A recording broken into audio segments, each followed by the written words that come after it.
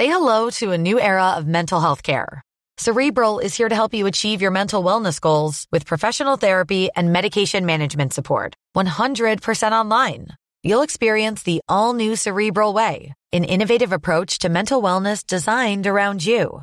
You'll get a personalized treatment plan from a therapist, prescriber, or both in a safe and judgment-free space.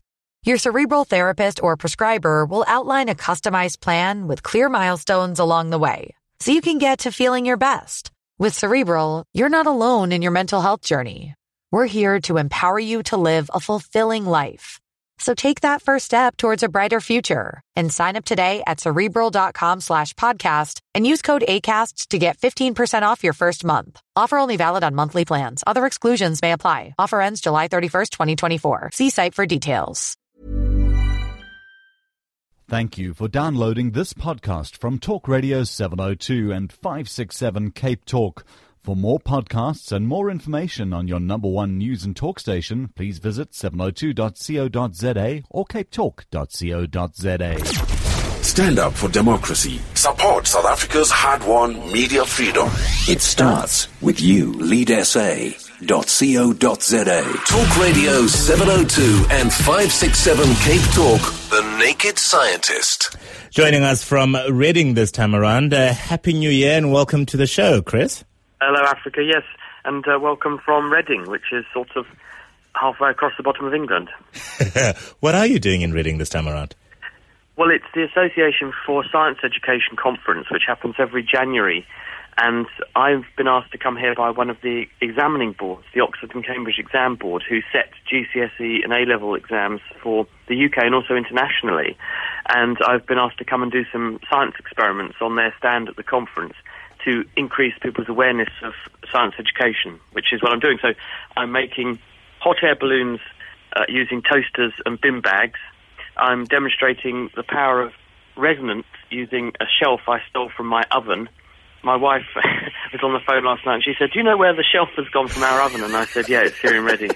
And I'm also doing some other just interesting experiments with infrared cameras. I've turned a webcam into an infrared camera so that you can see why an energy-saving light bulb is much better than a normal incandescent light bulb in terms of the amount of energy it doesn't waste. Oh, wow. That sounds all fascinating. Actually, science has just gotten interesting all of a sudden. We're taking your calls at 021-446-0567, 011-883-0702. Questions for the Naked Scientist. Your SMSs to 31567 and to 31702. And the first one we're going to fire off with, Chris, is from Sam. Sam would like to know, how do cats know how to get back to their old home when one moves house to within the same area? Well, cats especially, but many, many animals are very well equipped with extremely good navigation systems. Because from an evolutionary point of view, being able to find your way around means literally the difference between life and death. And the animals, including humans, can do this because we keep a very good mental map of the world around us. And this is built in a structure in the brain called the hippocampus, which you have two of these on each side of the brain, deep inside your temporal lobe, which is the bit of the brain adjacent to where your ear is. And what scientists have learned in recent years is that the nerve cells in that part of the brain are connected in a sort of grid system, a bit like the radar screen on an air traffic controller's radar. And the position of a person in the environment is plotted on this grid system of nerve cells. So the nerve cells corresponding to where a person is in the environment with respect to visual objects, with respect to smells and other memories are all plotted. And this is done in 3 dimensions. And so animals know where they are at any one time. And you can also add to that the ability to use other senses to inform where you are. So some animals, for instance, are very well tuned into the Earth's magnetic field. And scientists have done experiments on bats where they know that bats use the Earth's magnetic field in order to navigate. And lots of other animals do that too. But you can, if you jet lag a bat, you can make it go off course because it sets its compass in its head using the rising of the sun and the Earth's magnetic field to work out which direction it's going in at any one time. So animals have a really good sense of direction, and they marry up visual cues with directional cues and plot it in this mental map to work out where they are. So I think that's the answer, that animals become very well aware of where they live And so they just seek out those same cues that they've remembered, and they use their navigation systems to find them. And then the most intriguing one, first time I've come across this question, my wristwatch stops after 5 to 6 hours on my arm, but runs fine on my wife's arm. Any ideas? Is it a wristwatch which is equipped with self-winding mechanisms? Because many watches, especially expensive ones, have special self-winding systems, so they have some asymmetrically balanced weights inside. So every time you move your arm, these weights swing backwards and forwards in a sort of circular motion, and they're on a ratchet, and that circular motion is used to wind the spring on the watch, and this keeps the watch wound up. So as long as you keep moving, then it keeps the watch in tip-top wound state. And it might be, if it is one of those watches, that the person who when the watch is being worn finds that it stops working, they're just less active or less jittery than the other person. So it might just be that one person makes a lot of hand movements and the other one makes fewer. All right. It's as simple as that then. And then an intriguing one from Tanya saying, why, when I'm trying to sneeze, does looking at the sun help me to get it out? This is something called the photic sneeze reflex. Scientists have been looking at this, especially scientists who are working with the aircraft industry, and in particular the military, because jet pilots often fly towards the sun or get enormous amounts of light coming in, and if they were to have a sneezing fit when they're flying at 1,000 miles an hour, this could be quite deleterious for them, the aircraft, and other people. So there appears to be this phenomenon called the photic sneeze reflex. About 1 person in 5 is affected, and adults who have this will know it, because when they go from a dark area into a light area, I'm one of them, it usually triggers off at least one sneeze, often a volley of sneezing. And people used to think that this was because when you went into the light, this would make your eyes water a little bit, and the watering eyes would cause the tears to run down into the nose, tickle the nose, and then trigger a sneeze. But when they did studies on this, they found that actually that can't be the case, because the sneezing happens far too quickly for it to be tears running down. So instead, what scientists think is happening is that for the people who have this, and it seems to run in families, it's probably some kind of wiring phenomenon going on in the brainstem, the part of the brain that connects your spinal cord up to the main part of the brain, where many of your day-to-day living functions are coordinated, like breathing and blood pressure, your blink reflex, your pupil constriction, and so on. And they think that when you're exposed to bright lights, the same nerve pathways that make your pupils get smaller or make you blink also spill over some of their excitement into the part of the brain that controls sneezing and the sneeze reflex. And that then triggers off the sneeze in the approximately 1 in 5 people who are sensitive in that way. And just another one from Peter actually saying, why do I experience a bit of nausea just before I sneeze? I don't seem to be alone in this. I've never heard of that before. No, I haven't come across that. It might just be that in the same way that you've got all of these bits of the brain that are controlling these functions all gathered together in a very small area of the brainstem, it might just be that when you're gearing up for a big sneeze, it also stimulates some of the centers that are corresponding to sensation from the abdomen in your viscera, and maybe it just fools the body into thinking it feels unwell or feels unpleasant sensations coming from there. In fact, it's just referred discomfort caused by excitement in the brain area that's going to trigger a sneeze. That's speculation, though, so I don't know the answer. I'm just guessing. All right, so let's take a call from George in Florida Lake. Hello, George. To Africa and to Chris. Chris, I'd like to ask you something. I've been diagnosed after a blood analysis that I've got enough iron storage in my body, but the conversion for use does not seem to happen properly. Is this a condition or is it a disease? Hello, George. Based on what you've told me, and obviously I can't really do on-air diagnoses because that's dangerous and not very ethical, but just talking about iron in the body, there is a condition called hemochromatosis. This is a genetic disorder, and it tends to, or it's associated with the body being a bit too good at collecting iron and storing it. And in women, this condition is a bit protective especially in women who are having heavy periods, because women have a relative deficiency of iron, and that's because they have menstrual cycles, whereas men don't menstruate, and therefore men are usually iron replete throughout life, as long as they eat a reasonable diet. And if you have hemochromatosis, what the body is doing is overloading the body with iron, because it's possible to get iron into the body, but there's very little in the way of mechanisms to get iron back out of the body. So once it's in, it can't be got rid of, and it can accumulate. And if you have this hemochromatosis, it's a genetic problem. The iron is picked up from the diet in excess and then deposited in various tissues, and it can cause problems with the liver, with the heart, and various things, given enough time. But it's actually quite easy to remedy, because there are drugs that can stop this accumulating, and there are also ways of removing iron from the body by turning people into blood donors. So if you take blood away, because blood has got hemoglobin in it, the hemoglobin has got iron at its centre, you can take iron away from people that way, and then you get their iron levels down. So I would speculate that may be what has been found in yourself, but without knowing the exact indices of what they've found in you, I can't really speculate any further as to what that might be. But the answer is that because they know about it, the likelihood is the outcome for you would be very good, because it can be well managed before it becomes a problem. All right, George, thank you very much for your call. Philip is in Pretoria. Hello, Philip. Good morning, and hi, Chris. I'd just like to ask a question about lightning. Very often when there's a storm, you see a huge flash of lightning, and it's always accompanied sometimes a few seconds later by thunder, a real hard clap.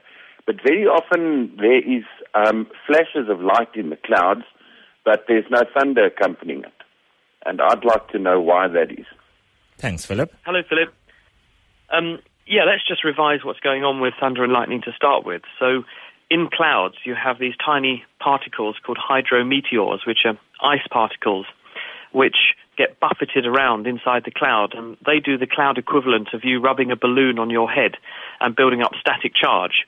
And we don't know exactly why, but these particles, there are big ones and small ones, and the small ones go to the top of the cloud and get a positive charge, and the big ones stay towards the bottom of the cloud and get a negative charge. So the cloud has a sort of battery inside it, and the strong abundance of these negative charges towards the bottom of the cloud creates a very strong electric field between the cloud base and the Earth's surface, because the Earth is earthed, obviously, excuse the pun, and the excess of negative charge at the cloud base wants to find a route to dissipate, and when the electric field becomes sufficiently big, then the air separating the cloud base and the Earth's surface becomes ionized, and what that means is that the strong electric field rips some electrons away from the molecules in the air, and those electrons are able to carry a current between the cloud base and the Earth's surface, and the current is huge. It's thousands of amps at millions of volts.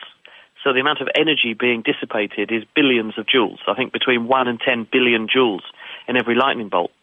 And this discharge heats the air to about 30,000 degrees Celsius, which is actually about 5 or 6 times hotter than the sun's surface. And that intense heating effect causes the air to very rapidly expand, because when you put energy into a gas, the molecules move faster, so they expand, they push against each other harder and try to get further apart from each other. And that happens so quickly that all of the molecules collide and buffet into each other and creates a shock wave, which we experience as thunder. And so whenever you get this effect of superheating of the air, you should get a thunderclap. Some other forms of lightning, though, don't occur between the cloud base and the ground. They occur within clouds. The cloud effectively shorts out internally, and the energy is dissipated much higher up into the air. And it could just be that when you see these discharges in the cloud, they're smaller, they're actually exciting smaller amounts of the air, and therefore the amount of energy given into the air might be a bit less, and therefore the amount of heating might be a bit less, and so the thunderclap is a bit less. And also it might be that it's just so much further away and also higher up that by the time the sound reaches you, it's largely faded into the background noise of the throb of traffic and so on. That would be my best guess. That's a very credible sounding guess there, Chris. Thank you very much. In Cape Town, we don't get to experience a lot of lightning and thunder and stuff. And there's something, obviously, that in Gauteng, particularly this time of the year, they get to see a lot of. But you certainly painted a picture that is most intriguing. And I'm now wishing that, after all this heat wave that we're experiencing in Cape Town, that we get some of that thunder and lightning just for, even if it is just for an afternoon, then I'll appreciate it very differently. Rian is in Menlyn. Hello, Rian. Hi there, Africa and Chris. Chris, a question on gravity. Does gravity populate instantaneously or propagate instantaneously or at the speed of light? Hello, Rian. I am not a cosmologist or a gravity expert, but I do know, it's one of those things that I know, but I don't necessarily understand the basis to it. I do know that the current theory is that gravity propagates probably via a particle called a graviton, which is thought to propagate at the speed of light. So if you were to do a thought experiment, and if the sun were to vanish from the center of our solar system, it would actually take the time it takes light from the sun getting to the Earth before a gravity consequence of the sun's disappearance were felt here on Earth. And for those of us that don't understand what propagate means, do you just want to elaborate on that concept? Yeah, sure. So when you send something from one place to another, and if you think of a wave, if you had a piece of rope and you were standing at one end of that piece of rope, Africa, and I was standing at the other, and I wiggled the rope at my end, a wiggly wave would travel down the rope from my hand towards your hand, and that movement, the displacement of the rope, would said to be the propagation of a wave along the rope. And when a radio wave or light from the sun leaves the sun and moves through space towards the Earth, that wave is said to be propagating through space. It's the movement of an electromagnetic field. And similarly, gravity waves will propagate, move through space, we think, at the speed of light. Thank you very much for that. Stephen called us a little bit earlier about electricity and the fact that in the route that he drives in Gauteng, the street lights are on. And of course, South Africa, the last couple of years, has had big issues with electricity, and everybody's being asked to save. Somebody sending an SMS asking, does switching a geyser off at the distribution box for, say, 12 hours daily save electricity? It's quite a hard one to answer this, because it will come down to how well insulated your tank is. Because what the geyser is doing is heating the water in the hot water tank, and once the water reaches a threshold temperature that you can determine, then it switches off. It waits until the water temperature comes down again, which will be caused by either you using some of the water or energy from the water leaking out of the tank because the insulation isn't perfect. And when the water temperature drops to a threshold level, then it will heat it back up again to that level. Now, if you've got a really well-insulated tank and you're not using water during the day, the heat loss from the tank is going to be very low. Therefore, the workload done by the geyser is pretty low, and therefore the amount of electricity you'll save by turning it off is pretty low. So I think really it's all going to come down to whether or not you've got a really well-insulated system or not. All right, thanks for that, Chris. Douglas is in Somerset West with a cricketing question. Hello, Douglas. Good morning. Hello? Yes, go ahead. What's your question? Well, actually, it's bowling. We've had a little debate in our club about how to keep cool on the bowling green in the heat wave. And is there anything wrong in wearing a sort of a wet, damp towel around your neck to keep cool? Hello, Douglas. I suppose it all comes down to, as long as it's a fashionable towel and you don't mind wearing it and you don't mind being a bit damp around the neck, I wouldn't have thought so. The reason that a cool surface feels colder is because when the water evaporates, assuming that the air is not at 100% humidity, in other words, there's less water in the air than there could be, then there is an energetically favorable movement of water from the place where it is in your towel into the air, and as the water turns from a liquid into a vapor in the air, it has to take the energy to do that from somewhere. And this is known as the latent heat of vaporization. And this is very well manifest. If you take a drop of alcohol, whiskey, gin, or ethanol, whatever, laboratory ethanol, and you put it on your skin, the skin feels much colder when the alcohol is there until it evaporates. And this is because the alcohol, just like water on the skin, is robbing energy from your skin to give the molecules enough energy to break away from each other, because the molecules are a bit sticky and they have to break apart to get away from each other, and that takes energy. That energy is coming from your skin, and this makes you cool down. So the damp towel around your neck will rob energy from your neck and your body and from the air close to you in order to make the water turn from a liquid into a gas, and therefore it will cool you down as long as the air isn't completely saturated, in other words, 100% humidity. And that's why you have wind chill, and that's why you feel cold. If you get damp and then the wind blows, you feel much colder than if you're dry and the wind blows. Douglas, I have no doubt that answered your question. Chris, obviously, big lightning season in Gauteng, so a number of SMSs coming in. One from Benjamin saying, is it true that keeping a window open avoids lightning from striking your house? I think that's really unlikely. As I say, the lightning is coming from a cloud base, which is tens of kilometers up in the air, down to the ground. And the lightning is seeing a ground contour, in other words, the surface of the ground, and it's looking for a point which is where the electric field is most focused. And you can think of the electric field as a bit like contour lines on a map. And so where you have a high point, the contour lines, and it's very steep, the contour lines are very close together. And so sharp, pointy objects like houses, antennae, aerials, church steeples, that kind of thing, are going to focus the electric field more. And so they're more prone to be attractive to lightning. And so opening a window in your house is probably actually not going to make a lot of difference, I wouldn't have thought. You have informed a whole lot of households out there, Chris. Lynn is in Krugersdorp. Hello, Lynn. Hello, Africa and Chris. My question is also about lightning. We have a suburb in our town which is on the side of a ridge, and when there is lightning, our electricity goes off more than any of the surrounding suburbs, and we've been told by the officials that it is because of the rocks in the ridge that the lightning is attracted to our area. Secondly, I wanted to know, is there a technology that can be used to prevent this? All right, Lynn. Hello, So you're wanting to know whether the rocks are attracting the lightning and what, therefore, the technology that can be used to prevent it.